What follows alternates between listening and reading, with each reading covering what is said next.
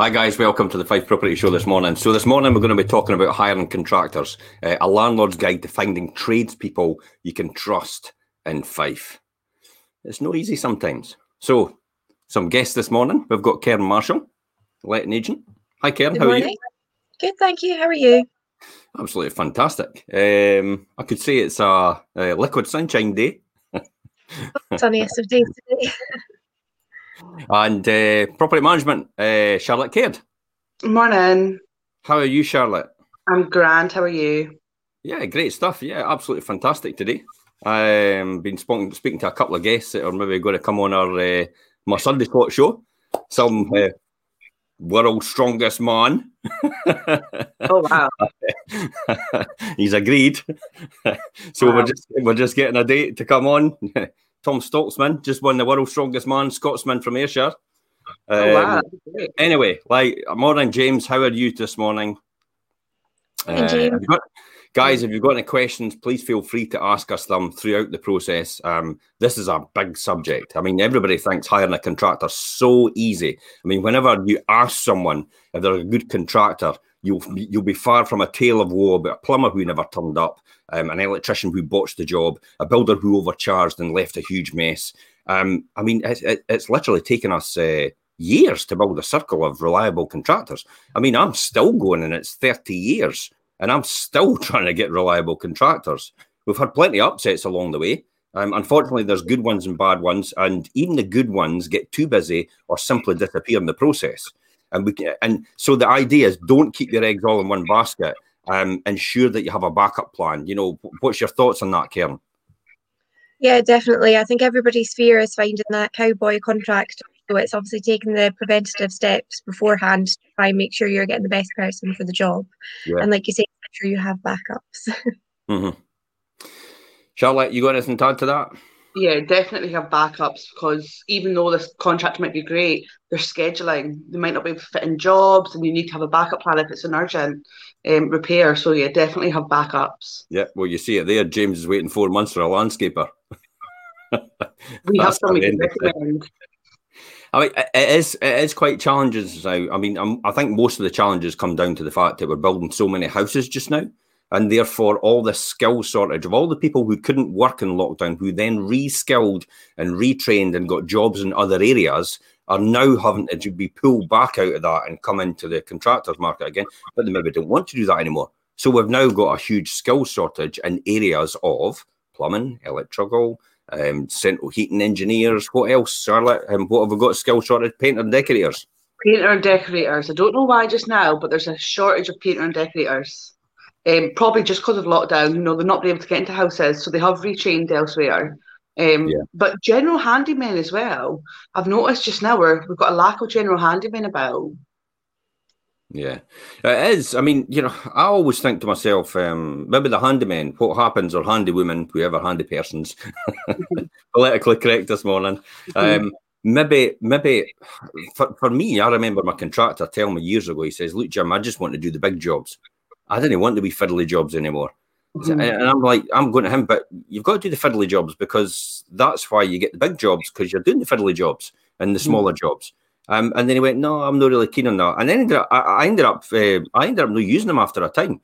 And it wasn't because that was a deliberate conscious thing. It was the fact that he had actually put himself out of that way.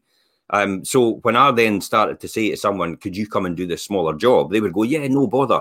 And then I would realize how good they were, and they were able to do bigger jobs. And I would say, well, why do you not just do this bigger job for me? Because you were really good at what you do. So it's a classic. I mean, even our drone pilot, you know, our drone pilot says, look, Jim, I just look after you all the time. He says, I've got big, huge jobs with STV, with, you know, all the big organizations and all the big construction companies. But he says, I look after you all the time because he says, I realize if I don't give you that, somebody else is going to take my place. And I'm going to need you one day at some point in time. So, and that's how he does it, just because he realises that is the case. I mean, one thing that makes the life of a managing agent easier is that, I mean, we look for multiple homes. Our calls take priority. I would say that's the most important thing, because the amount of work we provide through regular maintenance and compliance checks and general repairs, and of course the odd emergency. the odd emergency. The odd emergency. Mm-hmm. Is it really the odd emergency, or is it? No, it's a daily emergency. I mean, how do you find it as well, Karen? Yeah, I mean, you're obviously going to get the amount of properties that we manage, there's always going to be things needing done in them. So I think just being able to have contractors there that we have built up a good relationship, when you can be like, right, I need this done like ASAP, or like, I mean, myself, when I've got tenants looking to move into a property, I need work done as soon as I can get it because they want to move in. So it's on the phone, like, hi, could you please do this for me? And it's built up that relationship. You've got ones that will go out for you quicker than other ones perhaps would, because you've got that good relationship with them. I mean, it can be more challenging when you think about it to build a close relationship with contractors when you're a landlord with a single property or a small portfolio. But with the checklist of tips I'm about to talk about, you'll probably find it easier to spot the ones that you can actually trust. And I think that's the most important thing. It is about trust, isn't it? Definitely. So, how do you know you can trust a contractor, Charlotte? How do you know? What's the telltale signs? Apart from the obvious. Well, the level of work, there's a couple of contractors in mind that I can literally phone them up at midnight and be like, I have an emergency, can you please go? And they're like, yep, what's the address? I'll tell them, and they're there within 20 minutes to sort out the emergency. And if they communicate back to you, so I can be like, can you let me know what's going wrong? And they'll phone me when they're there, being like, right, okay, this is wrong, this is wrong, this is wrong. Do you mind if we do the work, or do you want us to quote for it? We can put a temporary repair on it just now. And they'll list absolutely everything for you. So there's no guessing with what's going on. I think definitely communication's the biggest thing. And what about you, Karen? What is your thoughts?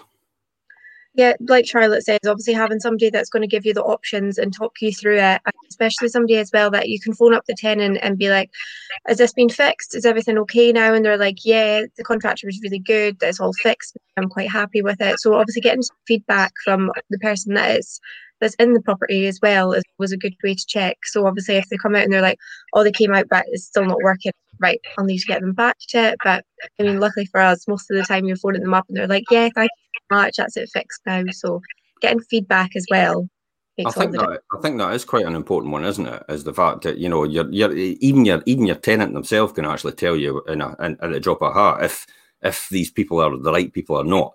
But generally, you know yourself that we kind of test all the new contractors on my properties first to see how they get on, and then if they're fine and they do a good job and they do it well, then we'll roll them out to the other people as well.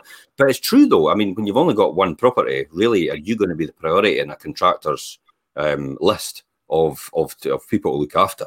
When you've only got a small portfolio, so we're going to talk about some of the tips that the people you can trust and the list of information. We're going to start though with begin the search now. I mean, that's the key thing. Don't wait until it happens. I think that's the most important point. Leaving it until the last minute to start hunting for a contractor is really a recipe for anxiety and panic. The emergency or the repair that will come at a convenient moment or an inconvenient moment, and you'll be rushing around against the clock to find really someone you can trust. You could see that classic. I mean, the first thing everybody does, Facebook, don't they? Does anybody know a contractor? Ah! you could. For me personally, I could almost see somebody when they put that on Facebook running around the house with their hands in the air like Home Alone, up and down the hall, panicking. There's water flowing into my house. Do you think? I mean, is that kind of your recommendation about probably like begin the search now? Yeah, definitely. I mean, for like us as a management agent, we put a post out last week saying that we're looking to hire new contractors to come and work with us, and it's not because we urgently need them. It's because we can preempt. We've got so much coming on through rentals, and we have so many managers now. We know in the next month or so we're going to need more. So before we get to the point that we're now struggling, we're looking for more people. And we've actually from that post hired a couple of people. So just something as easy as putting on a little post and like, look, do you know anybody? Do we have any recommendations? We've managed to source new contractors to work with us. And I think preempting everything. Yeah, I mean, having time on your side and the space to compare hourly rates is a great idea of what's fair and what's not fair, and trying to find the three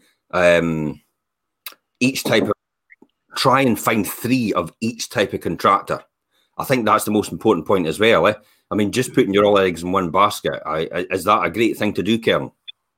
No, definitely not. Obviously, you've got, like you say, you could have the best contractor that's there for you, but I mean, they're going to have their own work as well. So if you're phoning them up with a tenant with a burst pipe and they're not going to be able to go, you're then having to flap and try and find somebody else that could go. So at least if you have an array of contractors that could go, you know, if you can't get your preferred one, you've got somebody else that could go and help you with it.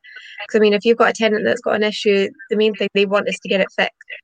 They don't care if you can't find the right contractor in time. They just want that fixed. So they're not going to be happy waiting around while you're trying to find somebody to be able to go out to the job.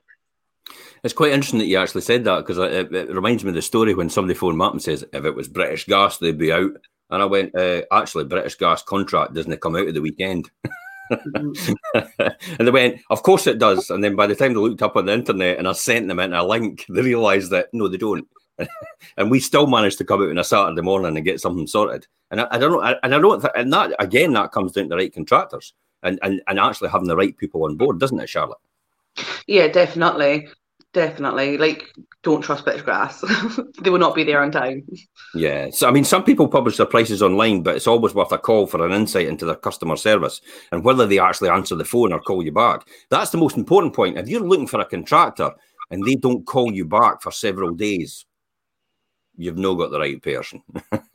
I think that's it. And you have to really, I mean, a lot of people actually just accept it and they fall into place because everybody else round about them conditions them and says, oh, you'll be struggling to get a plumber, you'll be struggling to get an electrician. But there is actually really good people out there. So I would recommend going through all the different processes and all the different people. Is that probably the best thing to do? Definitely. I think if you've got the resources there that you can try and source the best people, then it's best to utilise them. So like you say, obviously going through like different portals to be able to find people like Facebook or recommendations, but always do your own research on it as well. Don't just kind of take word of mouth. And I mean, we've got contractors now that I know that I could phone up, and if I don't get them, I don't even have to leave a message because they'll see that I phoned, and when they get a chance, they phone me right back. So I don't even have to chase them up or do anything. It's literally just a phone call, and I know they'll get back to me if they're not able to answer the phone in the first call.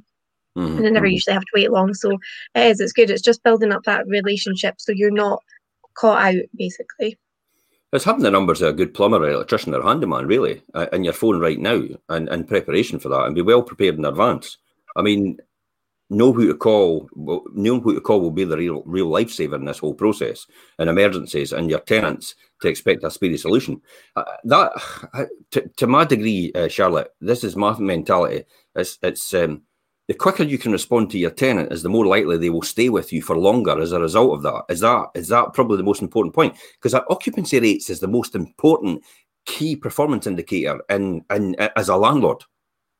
Yeah, definitely. I think as well, we do see more that it's when the landlord has their own preferred, their own contractors that they use and they set everything up. We do find that the tenants are phoning in regularly saying, well, nobody's been out yet. You said that it was going to get fixed, you know, what's happening? And we have to be like, well, we don't actually know. You know, it's not our contractors. I can get back in touch with you. I was like, but I'll need to go do a little bit of digging first. So being kept out of the loop as well is not good. So it's amazing when you come down to that, and I recollect that as well. It's when you're told by the landlord, it's like, oh, these are the people I use, and then you realise their service standard is nothing like ours, and it's like night and day. And yet, and I think to myself, and they think that's acceptable. It's like I didn't get that at all. But it's probably just a different service standard, a higher standard. And well, you know yourself, we kind of keep beating the drum and talk about world class. It's what does world class look like, and how does world class come across, and how do we do world class for our customers? Really, that's what that's down to. So you're absolutely right. It's when that happens sometimes, and I think, oh no, we're on the back foot straight away. But once in a blue moon, you'll maybe get a good contractor. I've yet to find that though. I've never actually had that experience where the contractor that we've been told to use is actually a better contractor than the one that we're using just now. One of the other things as well is, I think, ask for recommendations. I mean, you can't really beat a personal recommendation, can you? It's a source you can trust. Definitely. I mean, when I first started, I recommended an electrician, and now we use him all the time, and he's he's really reliable as well. So it is definitely down to personal recommendation. I mean, do your friends, your family, your neighbours know anyone reliable? That's a good place to start. I mean, some might recommend their own friends, so check they've got the experience and work firsthand, and just aren't able and they aren't just being supportive of their friends. Really, that's what that comes. That's the one I'm talking about. Really, I think that's the one where a lot of landlords say, "Oh, could you use these people?" Because it is their friends and they feel obliged to use them as a result. But if they can't come out and they can't look after your second biggest tax-free asset investment outside of your own home, then why on earth would you put that at risk? Because it is earning money for you all the time. I mean, is that your thoughts on this, Karen, or would you have any other thoughts on that? I think obviously you've got people that want to be supportive friends, and like you say, feel obligated to use their friends. So make sure if you're taking a personal recommendation, it's somebody that's actually done work for someone that they're recommending. You're actually getting the best person and not just somebody being a supportive friend. Yeah. I mean, the classic as well is other contractors. I mean, we know contractors already who use contractors themselves. So it's a great endorsement, isn't it? Yeah, I mean, I was out checking a property just yesterday, and I bumped into one of our contractors, and he was like, "Oh, I'm going out to this one because it's been sourced through, obviously it's like a big refurb project, so he'd been sourced through the guy that's obviously like heading the project. It was already one of our contractors." I was like, "Oh, hi." So it's obviously our contractors know contractors, and I mean, it's an ideal situation using the contractors that we already use. It shows us not only that they're reliable, but there's other people out there in the trade industry that want to work with them as well. Yeah. And then we get the calls from other people as well saying, "Do you know anybody that could fix my electrical problems?" And I'm like, do we want to? That's the difficulty, isn't it? It's like, oh God, I'm pretty reluctant to actually tell you because I know they're over the head as it is, and if I start referring them to you, then we'll not be able to use them ourselves because we give them a ton of work anyway as it is. And I've no doubt we'll be priority, but it's quite challenging and quite difficult to actually do that. What's your thoughts, Charlotte? You talk about priority there. One of our electricians has decided to give up all other work and not take on any of the work outside of Fife properties due to the volume of what he gets. And he wants to solely work with us for work, which is absolutely great. Mm-hmm. Brilliant. And if your rental property is far from where you live or you have connections, it's going to be more, you don't have connections, it's going to be more difficult. Your tenants might be willing to knock on your neighbours' doors or drop notes through, but the onus is ultimately on you to fix the problem if anything goes wrong. I mean, if a pipe bursts from a property above you for your tenant, then it's up to you to go and do that. It's not up to the tenant to run upstairs and say, by the way, this is, and then go and sort it for you. But they can help you in the process, and that then comes back to having a good relationship with your tenant, doesn't it? It does. I think having a good relationship with them. So in that instance, if you do have a burst pipe, like you need somebody to be able to nip upstairs and be like, "Oh, could you at least turn off your water just now?" And it's having somebody like you do have that good relationship with a tenant, for example, to be able to ask them, "Can you go up and let them know while I get a plumber out to it?" So obviously you have to, as a landlord, you have to take as many steps as possible to rectify the issue. I think having a good relationship with your tenant to help to do some preventive issues with it is always a lot easier. And you've got somebody that you can work with, and they also know in turn that you're doing to resolve the issue as well. Mm-hmm. Mm-hmm. Okay, so we're going to talk about later on about response rates in a minute. But I think the other one for me is read reviews and accreditations. I mean, that's probably more important as well as the fact that personal recommendation is a lot, and reading reviews about people as well. But you have to make sure you're on the right review sites because a lot of people we know ourselves that people can actually make up Google reviews.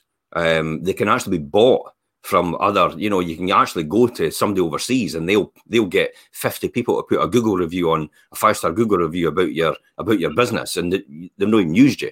So, I mean, companies generally only post the best remarks on their website as well. That's another classic example. What was the one I had recently? They came to me, they said, how would you like to go on our accreditation? And it was a review process. And it was like you got, the 5-star and all the rest of it. It's not what we're using now, because what we use now is authentic, and it's actually only the customer that could put the review on. But I said, so what happens if we get a bad review? And he says, oh, you could just leave it out. And I went, what? I could just leave it out?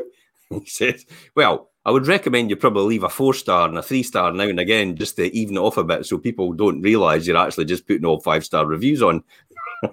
And lo and behold, I says, well, I'll not be using you then. That's one of the biggest It's one of the biggest review websites. I can't remember their name. It actually are used by a lot of agents outside of us that use it, and they all crow about how they've got 5-star reviews, and yet they actually allow you to manipulate the reviews. It's shocking, absolutely shocking. But so you have to watch out for that, don't you, Charlotte? Yeah, definitely. I think as well, like Find My Trader and places like that, they're really good for finding contractors if you ever are struggling. The reviews are genuine on it, and it gives a list of everything that they do and so on. So yeah, Find My Trader. Trusted Traders is good as well. Trusted Trader. But then again, it says, you don't really judge somebody by one bad review, because remember, they've got 99 other reviews which are really good. They've got one bad review, and everyone gets the odd one of those. I mean, we get it ourselves, even though, I literally got £30,000 more than the home report value for somebody, and they complained about something else completely different. And I thought, really? You weren't happy with the price then? 30 grand more? Can't keep everybody happy.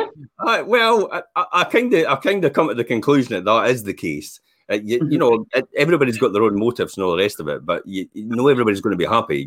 You've just got to understand that and accept that. Acceptance more than anything. So everyone gets the odd bad review. Instead, check if the general story is a positive one around that review as well. There's the classic. It's like, I still got you £30,000 more than the home report value, which is effectively 15% more than the price of your property. So you could work that out for anybody. It's actually anybody that's got wanting a bit think about statistics and maths this morning. Yes, it was 15% more. So that means the property was 200,000. Okay, so we all know a friendly local handyman who's good at replacing a washer or a tap or fixing a loose door handle. But when it comes to jobs involving electrics, gas, plumbing, and renovations, you need to be sure your contractor has the correct certifications as well. What process are we going through, Charlotte? When we're looking to hire them, so say a gas safety engineer, they have to be gas safe registered for a start, and they have to show proof of this. Also, we always ask for public liability insurance. You have to have all your insurances in place. If, God forbid, if anything was to go wrong, that everybody is covered. So those, especially for a plumber, a gas man, you definitely have to be gas safe registered, and you have to be able to provide proof of this too. I've often checked the gas safe register just to make sure, because in the past, when it first started with the gas safe register, I actually had guys coming up and saying, well, here's my card. And then when I went on to check it, it wasn't valid anymore. They were they were using their card from the old system. And I think as well, with gas safe as well, they do regular checks on the gas safe people work. So there's another reason you'll get a call saying, oh, well, this person's done this on this, can we come in and check it over? Yeah, that's no bother at all when you come. I mean, if something goes wrong, especially after you've used an unqualified contractor, it's you will bear the responsibility and the consequences. I talk about this quite a lot, and it's few and far between. And I can't think of a case where it's ever happened to a private landlord. I know it has for a social landlord in the past, where the tenant has actually died because of carbon monoxide poisoning, or a gas explosion. And lo and behold, when it's gone back and the health and safety executive's gone in, they've actually realised that it wasn't done properly. And I often cite, if you are a private landlord, it does not fall to you. It falls to you as the private landlord to ensure that is the case, or you could end up facing a conviction of corporate manslaughter. That's the worst case scenario, and you could end up going to jail effectively because of that. So it's really important. It's extremely important that you actually make sure that these people are qualified and they're actually in a position to proceed with the job without not checking anything. That's the worst thing you could ever do. So I can't stress enough, but it's really worth doing your homework on this whole process. You know, and as I said, Charlotte, we do that all the time, don't we? Yeah, definitely, all the time. You know, there's not a contract we don't hire that we don't do a bit of back work on them to find out, you know, what they've done previously. Do they have everything in place? You know, is their electrical certificate still registered? Is their gas safe still registered? Because at the end of the day, it's not us that we need to worry about, it's our tenants and our landlords. Yeah. And for you, Karen, I mean, reviews and read reviews and accreditations. What's your thoughts on this whole process and advice for anybody out there? Yeah, definitely do your homework. For the length of time that it would take you to, like you say, read the reviews, get recommendations for them, make sure they are who they say they are to start with, and obviously that they've got the relevant certificates and everything in place for themselves. It could potentially prevent you having a bigger issue. Like if something goes wrong, you don't want that to obviously come back to yourself. So you need to make sure you've done your homework and getting the best job. And just little things as well, like I had an inspection recently where the carbon monoxide detector, I couldn't see it when I was doing the inspection. So I went and said to the tenant, I was like, where is it? It's like, oh, it's in that cupboard. I was like, I can't see it. I need you to come and find it for me. So she did, and it was there, and we got it back in place where it was meant to be. But just little things like that, especially when it comes to gas as well. It's such one that you have to be really careful about because something can easily go wrong with it. You have to make sure you're getting the right contractors, the right preventative measures so that things don't go wrong. Even things like the smoke alarms and the heat detectors, I mean, you know, if they're not installed correctly as well, that could go horribly wrong for some people.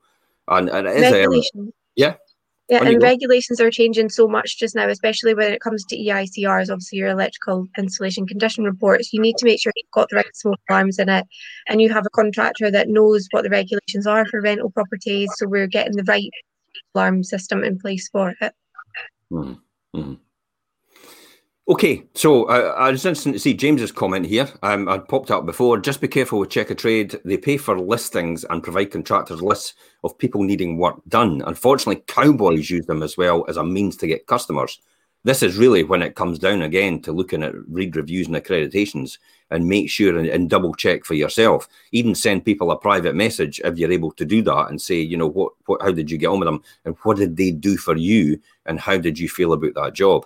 But for me personally, it's all about local contractors. It's really people that are locally in your area that you know have been there or working with someone else. If they've maybe just started up a self-employed business and working for themselves, but they've been working with another company that was local for several years beforehand, and they've got a sterling reputation, and that person is actually left because it possibly might have revolved around them. and that's why they've got a sterling reputation. So why not follow the sterling reputation? Just be careful with, make sure, again, as I say before we leave the subject, make sure you check all the accreditations. So next one for me is probably research response times. I mean, this is one of the most important things I would say in my book. Every property requires ongoing maintenance, general repairs and safety compliance. So it's good to know how far in advance you'll really generally need to book. Just ask about average arrival times for regular office hours, weekends, and in the middle of the night as well. I mean, that's something that you'll probably do as Charlotte. Yeah. So, regards to like emergency type of work, you know, we have our set contractors that we know that we can call at any time. But when we're hiring new contractors, we always ask them, you know, what are your hours? Do you do out of hours work? Could you be on call for an emergency? You know, if our preferred contractor can't make it, all the things. And 9 times out of 10, they all come back saying, yeah, that's fine. We can do this, we can do that, we can do this. So it is good to have a decent response time on all your contractors. Do they stick to it though? Or do you find that some people say that, but they don't do it? I mean, there's the odd one that's like, oh, tonight, really, the football's on. I'm just like, well, we've got a leak, so tough. Yeah. But no, 9 times out of 10, they do go and they do what they say. So yeah. How do you find it as well, Karen? Yeah, obviously it's good to have contractors that you know are going to stick to like their times that they've actually said, and obviously depending on what jobs you've got as well. Like for example, when our gas safety renewals are due, we're a month ahead of them being due for renewal, we're in the process of trying to get them arranged, because obviously they're so important. You have to make sure they're kept up to date. So like if you're a landlord, you know you've got like certificates that are due for renewal, I would start getting them prepared like a good few weeks in advance, because obviously you don't know what a contractor's availability is going to be like, and you don't want to be caught short of that certificate running out, when if you'd maybe given them a call before, it would have been done in time for it. Yeah, I mean, even electrical standards, Charlotte, we had spoken about it yesterday. It was one of my properties is due for the next EICR. Now it's out. Now it's out. It's basically it's out, but there's nobody in the property, and it's out. It's out of time now, but it's out of compliance now. So I'm saying to you, well, I'll tell you what. When we go down for inspections now, we need to check and make sure that everybody's compliant still, or then we need to review that again, because it's a classic example like an MOT on a car. Just because your car's got an MOT for a year, if your exhaust falls off, you didn't just leave it and drive about in it like that, because then it's not legal anymore. So it's the same for us as legislation changes. We have to change the times as well and make sure that's all up to date, doesn't it? Well, that's it as well.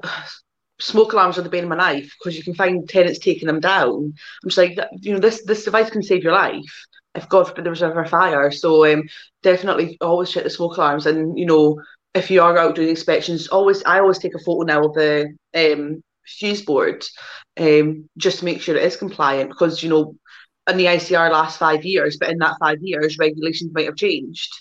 So with one of your properties, Jim, this was the issue. Well, that was the classic ones when and I always remember it when they said, "I tell you what, we're going to put composite boxes on the electricals. So you've now got to change them." So I went and changed every single one to composite boxes, and then the next year they went, "Oh, we've changed their mind. We're going to change it, but we're going to change it to metal." And it's like, what? It has to be metal. Yeah, you just changed every single one. Well, that's it. And as well with the smoke alarms, there's a new legislation. Obviously, you now need to have a fire smoke certificate, and a lot of landlords don't know about that. They are now law that you need to have them in place. I mean, Fife Council are asking for everything as well. When you're a new landlord getting your registration up and running, obviously the Fife Council applications for it is asking what certificates, making sure that you've got them all in place. So if you get a spot check and you don't have any of these certificates, that's you putting your registration up at risk. So for all the time it takes to get a contractor out, get these certificates done, to make sure it's compliant, happy, safe tenant, and obviously you're keeping yourself right as well. And then the key is, if you're putting your registration at risk, then that means if you're not got registration anymore, you can no longer rent a property as a landlord. You're not a fit and proper person under the law in Scotland. That's really what it comes down to, doesn't it? And if you've got a tenant that's in receipt of any benefit payments, like for example universal credit, they will stop that payment and you won't be getting any rent. Oh wow, they'll stop that straight away, yeah? If the benefit system find out that you're no longer a registered landlord, they will stop paying your tenants benefit, and they will send you a letter saying that this is why, basically, and you will not be getting any until your registration is sorted out again. Wow, I never knew that. Obviously, we've no come foul of that anymore, but we do know about that. But I'm actually surprised that actually happened. But I'm not surprised to a degree. It had happened in the past, years and years ago. I remember, probably about 20 years ago. I remember when one of the landlords I knew, not somebody we managed property for, but they got every single benefit payment stopped, and they were bringing in £12,000 a month, and it just stopped like that. And they said, we're not paying you anymore. That's it. We're stopping everything. And we will hold it back until you confirm for us this piece of legislation you're actually complying with. And that took about a good 3 months to sort out. So that was effectively £36,000 in rent coming in. And yet they still had to finance all their business and run it as a proper business until that was all sorted. But yeah, non-compliance can actually cost you a huge amount of money. And the classic example is to be members of, for example, Scottish Landlords Association and Landlord Accreditation, Scotland. I mean, they all have the same rigorous procedures, don't they? They actually ask for the sample tests of all your gas certificates, electrical certificates, and stuff like that as well, don't they, Charlotte? Yeah, definitely. Like Karen said, with the council also, I don't know how many emails a week we get now saying, "Oh, we've been spot checked. We need all this information. Can you please provide them with the documentation?"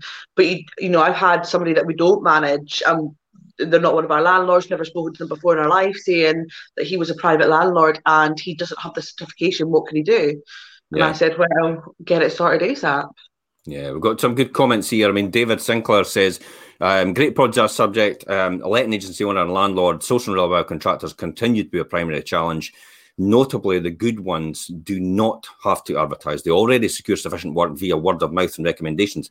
Absolutely, David. That's exactly what happens. It's everybody who knows everybody, and the groups that we have, we get these people. James has actually come in to say non-compliance for another agent forced me to move to 5 properties for one of my flats. Again, another classic story where people actually, that's just non-compliance from other people. I've recently bought, haven't I, in Southgate and Cooper. It's like, you know, and they were completely non-compliant, and they were with another letting agent in Cooper. I couldn't believe it. Could not believe it when I seen it. Unbelievable.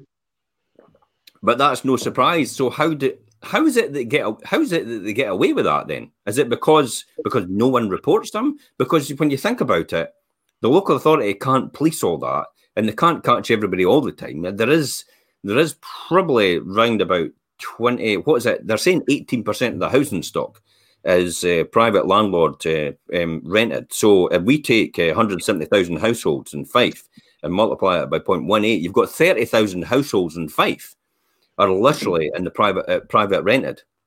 So 30,000 households, and you can't really accommodate to police that whole thing. So it is really important that if you're a tenant, that you report that to primarily your letting agent or your landlord in the beginning. Report it in writing or write them an email. That's the most important point about what you feel they're failing in or what you feel they're not doing for you. And if you don't get the proper response, then you can take it to the local authority or take it to possibly a trade body after that to complain against them, because some of them are members of the Scottish Landlord Association, some of them are members of Landlord Accreditation Scotland, some of them are actually let well. Well, every single letting agent should be let well qualified in Scotland. That's an important point.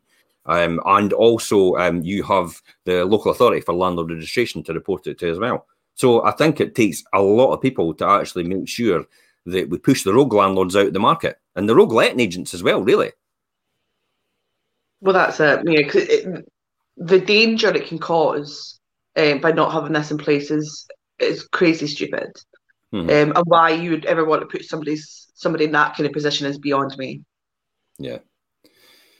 James actually says, I'm sure I've seen something in the 2040 paper to increase these properties compliance checks significantly. It will be. There's no doubt about it. And I'm telling you, there's a warning sign here. In 1999, when I helped set up Fife Landlords Association with 20 other big landlords in Fife, we put it together as Fife Landlords Association. I stood up there at that point and said, at some point in time, landlords will be registered and they'll be licensed and they'll be required to be that, or you will not be able to let property anymore. And everybody laughed. And lo and behold, it's all in now. And it's even more draconian than what I'd actually discussed at the time. So I think we're only going to see more and more legislation come into place. But what I would say to the people out there have properties to rent as landlords, if you're doing all the right things in the first place, you've nothing to worry about, because it is effectively all taken up to the current standard, isn't it? All they're doing is legislating for it rather than actually leaving people as a voluntary code of practice now. Yeah. And even just the simple things of making sure you are a registered landlord as well. Obviously, we get new landlords that are coming on that it's their first time renting out their properties, or especially accidental landlords that they don't know what they're doing, and it's just they've been landed with this property that they try now deal with. So how do people know if the landlord is registered? Their advert, for one thing, should carry the landlord registration number, shouldn't it? Yep. So obviously the landlord should be on the landlord register. You should be able to search a property by its postcode or the landlord registration number to make sure that that property is actually on the landlord registration. Where obviously is the landlord registration register? Is it held online? Yep, you just Google it, landlord register. So I think it's landlordregistrationscotland.gov.uk, or it could be landlordregistration.scotland.co.uk. It's one of the other, but it is one of these, and you can check. I think you can check if the property is registered under that register, and get the contact details for that individual property for that landlord or letting agent if they choose to use a letting agent, or you can check if the landlord registered as well. So you can do one or the other. And if they're not on that register, you then have a mechanism to report them to the local authority in order to do that. There's James gone on there and said it's landlord.registration.scot.gov.uk, I think. Okay. All right. So I think we've talked about research response times, compliance. One of the other things as well is insurance. Direct Line actually insurers. Now, personally, I don't endorse Direct Line, but this is their survey. If I was going to go to an insurer, I would use Alan Boswell or I would use Hamilton Fraser. These are two of the biggest landlord insurers in Britain, in the UK, and they comply. They cover you for every type of tenure. And I mean, they'll cover you for students, they'll cover you for professionals, people that are working, they'll cover you for people on benefits, they'll cover you for every single type, house and multi-occupation, they'll cover you for if your property is done by private sector leasing, where the local authority takes over the running of your property. They decide what tenants go into it. So that's the people I would endorse. But this survey actually said, of the UK landlords, they found that plumbers were the fastest emergency responders. This will be interesting for you, Charlotte, to see if you agree with this. The average arrival time of around 13 hours after an issue is reported. I think you're quite surprised about that, eh? It's like, no. What? 13 hours? That's a day. They're followed by electricians in just under 18 hours, and gas and heating engineers come short of 21 hours. That's average. So to think somebody's the other side of that. No, our response time for our plumbers is a couple of hours max, depending on where about in Fife they are. If I phone them saying you need to get from one side of Fife to the other, they can be there within an hour, they'll get it done. Electrician, the same, maybe an hour or two extra on top of that, but nothing compared to what they're averaging out. It's crazy, eh? I mean, right, here's the key here as well, is many excellent contractors are actually sole traders. But no matter how wonderful they are, they might be busy when you call. So it's worth having a couple of numbers. I think that's the most important point as well. And that's why we do have 2 or 3 people for all the different types of trades. And we build that all the time. I mean, when there's water coming in, there's a major electrical fault, the speed of response will actually be crucial in this whole process, won't it? Yeah, well, like one of your property, Jim, there was a leak from upstairs into another property, and it was within 20 minutes we had a plumber there turning off the water, and then 5 minutes after that the electrician was there to make sure that all the lights were fine. So you know why I'm smiling? Because when you said there's a leak from upstairs, did you look? You actually looked up. Oh, did I? Oh God! That's weird how we do that. There's a leak from How do you find that as well? I mean, do you find many of the contractors are sole traders, Karen? Yeah, obviously a lot of them have got their own work that they're doing as well as taking on our work. Like Charlotte says, one of the contractors that we've been working with is solely focusing on the jobs that we give them, because we are such a big company and there is a lot of work there. So we're now at the point that we've grown so much that we're needing more contractors just to deal with like the volume of work that does go on so many properties. So, and it's having somebody that's there that can be on hand to minimise any potential damage to a property, especially if you've got a leak. You don't want somebody that's like, oh yeah, I'll go out to it tomorrow. It's like, no, I need you out there now. Because obviously if you've got water that's going everywhere, the amount of damage that it can cause, not just cosmetic, if it gets into the electrics, can cause damage to like kitchen units, flooring, whatever. It can cause damage to downstairs and a neighbour's potentially. So you need somebody that's going to be there as soon as possible for you to be able to minimise the damage caused by that potential leak. Yeah, just a quick look. Here's the register here. It's landlord registration scotland.gov.uk, all one word, landlord registration Scotland, and that's the register itself. Okay, so let's talk about one of the most important things that everybody fears, spotting the rogues. That's really what it comes to. It is a big deal asking a stranger into your property to carry out work and repairs. So look for these telltale signs of traders to avoid. Suspiciously cheap. First one. What's your thoughts on this? You pay for what you get. Yeah, that's it. I think as well, if we send out more than one company to quote for something, and one comes back, say £1,000, and the rogue trader comes back as well, I'll do it for a couple of hundred. No.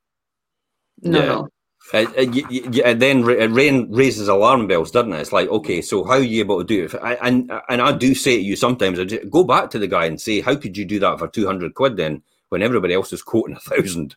How is that possible? And once in a blue moon, somebody might actually have got it wrong, and they've actually priced it wrong, and then they'll come back and say, well, sorry, no, I didn't realise it was that exactly what you were wanting. I just assumed.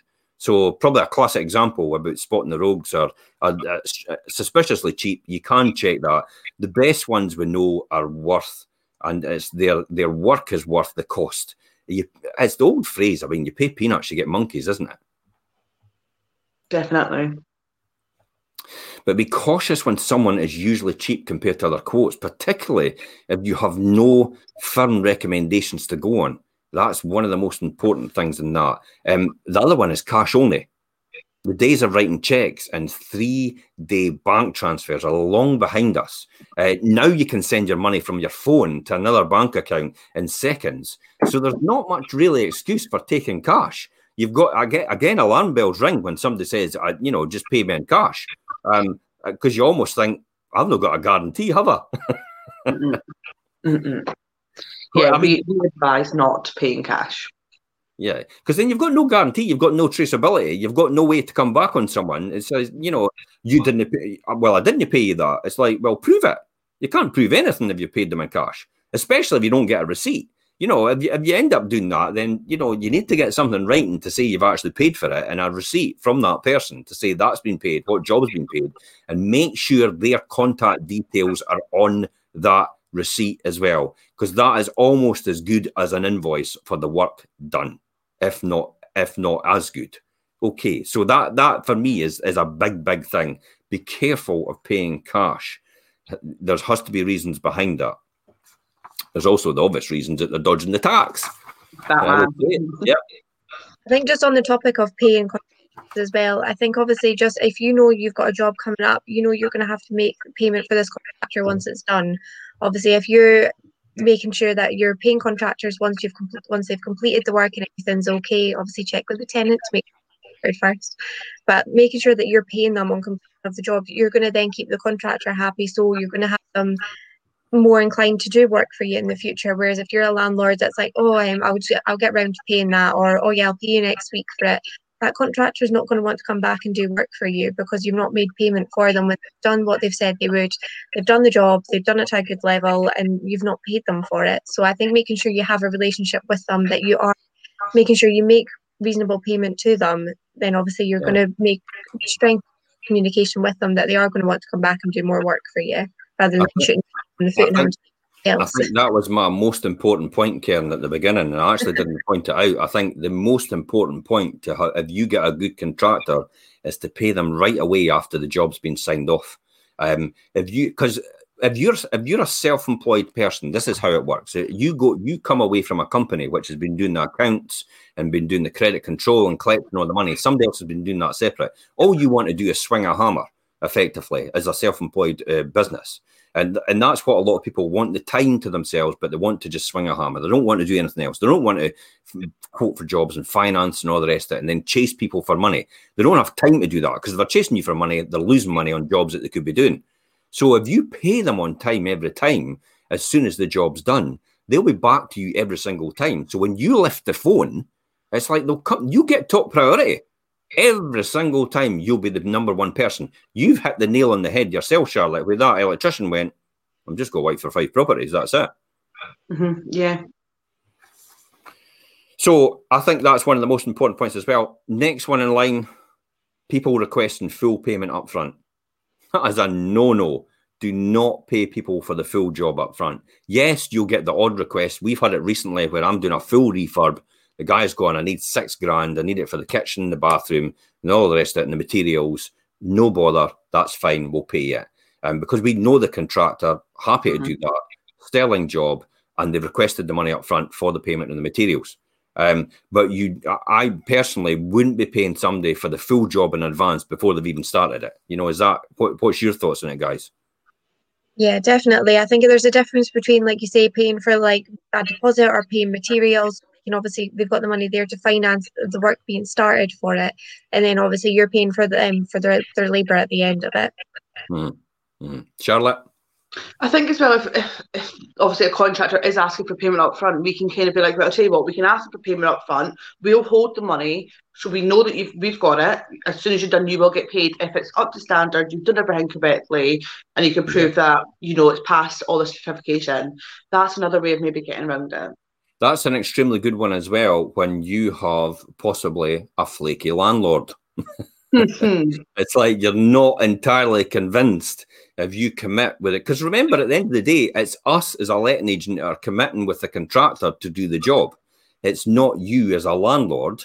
And we have to make sure you've got the money just as importantly as we've got the money to pay the contractor. That's what it comes down to as well. So, you know, we're going to make sure beforehand, and absolutely, we can hold that money as a buffer. And this is to the contractors that work with us. We hold that money as a buffer just in case. So when the job's done, the contractor can get paid in full, or we will ask the landlord for the money up front beforehand. It's exactly what you said, Karen, and hold it on account. So I think that's, but be careful. As I said, that's the one to spot the rogues. Requesting the payment up front straight away is not the option. They'll normally ask for materials and that. And again, if you think the material cost is excessively high, then ask to see the quotes from the people that they're getting materials from. Because often, you know, like for example, Howdens will give them a quote of exactly what the job costs in terms of the materials, and it's easy for them to provide you with that in order to see what you should be paying up front from the beginning. And then if you get the quote from Howdens, you could pay Howdens direct and get that job delivered direct. It's entirely up to yourself. So that's another way to get round that. If you've got the deal with Howdens, you're paying them for the materials direct then, and therefore you're just getting them delivered on site for the contractor themselves. Some contractors actually like that because it keeps them below the VAT threshold. You know, that's another thing as well, because if they've got £50,000 worth of materials, they've really only got about £40,000 worth of labour then to be able to charge out to keep under the VAT threshold. Whereas if you're buying all the materials, they can basically do a huge amount of work up to that VAT threshold for them to stay under that VAT threshold itself. So that avoids 20%, you know, to people in the street, to us as landlords. So that's another way as well to get around that. Okay, probably the final one for me is the flaky behaviour, the non-committal language, the vagueness over the price, and the failing to turn up at the agreed time are not signs of a good contractor. If you get a bad feeling, go with your gut. Sixth sense, is that probably the best way to describe it? Yeah, definitely. I mean, luckily we don't have that issue, but with maybe contractors that are the landlord's own contractor, not one from Fife Properties, they'll come into the office and I'll be reluctant to hand over the keys to the property thinking, I don't trust you as far as I can fling you, but here you go, because that's what the landlord wants. Yeah. So it's the non-committal. It's like, I'll get that job done. Oh, I'll get round to it. It's like, aye, okay. So when are you getting round to it? You know, give us an exact date when you're starting. That's the one as well. I would advise people, when you've got the I'll get round to it, don't just accept I'll get round to it. When are you getting round to it? And then it's round about 3,000, 4,000. It's like, well, it's either 3,000 or 4,000. It's like there's a big gap there. It's like if you then come back to me, the bill was going to be 4,000, isn't it? Because it's not going to be 3,000. It's going to be 4, because you've just said between 3 and 4. So there's a huge gap between that process. So it's like, could you clarify that for me a bit more? I think it's important to get that cost nailed down as well, and also continually failing to turn up at the agreed time. That's a classic sign as well, isn't it? Yeah, definitely. If you can't stick to what you say you're going to do, how can we trust you to be able to carry out the work and get it done correctly and, you know, to a high standard that, you know, that our landlords and our tenants deserve. So my advice for people out there is go with your gut. Understand your sixth sense. If there's alarm bells ringing in your head about this doesn't feel quite right, it's a bit non-committal, it's vagueness, I'm not really got a confirmed price on this, they're no turning up when they should be turning up, don't hold out for them, don't be loyal to them, just move on, get another contractor, or you phone them up and say, look, you know, you're not turning up when you're meant to be turning up. Are you going to commit to this? If you're not going to commit to it, I tell you what, it's difficult for us as human beings because we don't like confrontation. That's really what it comes down to. But you have to be like that if that is the case. I think that's the most important point, and that's as a letting agent, we're like that as well. It's the confrontation. You have to have that, and you have to have that with your contractors to say, are you going to be doing this job at that time? If you're not going to be doing the job at that time, we will allocate it to someone else who will do it. We won't hold it against you if it's your first time. The reality is we understand that sometimes you get bogged down with other jobs that you weren't sure about, but you've still got to stay with. That's okay. But we'll need to pass it on to someone else because the job needs done. We can't just wait for you to fit it in when you want to, when it's convenient. We've got a tenant staying in a property. They're paying money for that. They're paying money for a service. So we'll want it done. We'll want some sort of finite resolution. I'll get off my high horse now. James actually says here, it doesn't hurt to have some contingency money just in case something pops up about dampness or low pressure on your boiler and anything like that to make sure that's it. And that's absolutely right. That's why I say to a lot of people, make sure you charge the right amount of rent, because when it comes around to the repairs, the tenant's not going to say, oh, well, I got a cheap rent, so it doesn't matter about repairing my house. That's not the right thing. You charge people the right rent, you're able to give them the right service, and everybody's happy in the process. That's it, guys. That's an hour. So final thoughts on this, final words on this, Karen. Make sure you do your research, get the right contractor. If you have any hiccups, you have to sort. Yeah. What about yourself, Charlotte? Yeah, definitely. Like Karen said, do your research. You've got to be able to trust them. And yeah, if you get a bad feeling, don't go with it. There's always somebody else out there that can help. Yeah. So, I mean, building trust, a trusted circle of contractors is no easy task. It does take time, and you've heard that. I mean, we're still not even got that, and we're still continually building. That's 30 years on from when I first started. So it takes time, it takes work, but peace of mind is priceless in the whole process. Of course, and I'll reiterate this, having a managing agent removes all this work for you to truly have a passive income.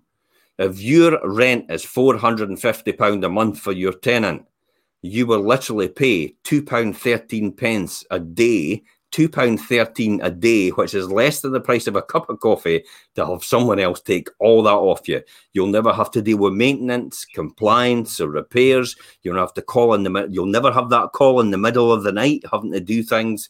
And the emergency number for the tenants to call on. You'll not have any of that process. That'll be passed on to a letting agent.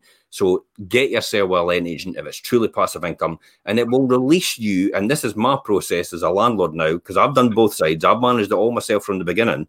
I tell you what, passive income and letting a managing agent do it is a lot better and a lot more cost effective. Because it is about scarcity of resources. If you've only got a limited amount of time and you could earn more money with your time doing something else other than having to respond to managing a property, then pay an agent to do it, for goodness sake. You're kidding yourself. It is a false economy. And that's my final thoughts on it for today. Okay, thanks, guys, for coming on the show. Really appreciate it. I've been really interested to get anybody else's thoughts on this process, about the hiring contractors, a landlord's guide, and all the rest of it, and what your thoughts are on the show itself. And until next week, guys, thanks very much for joining us, and bye-bye for now. Bye. Thank you.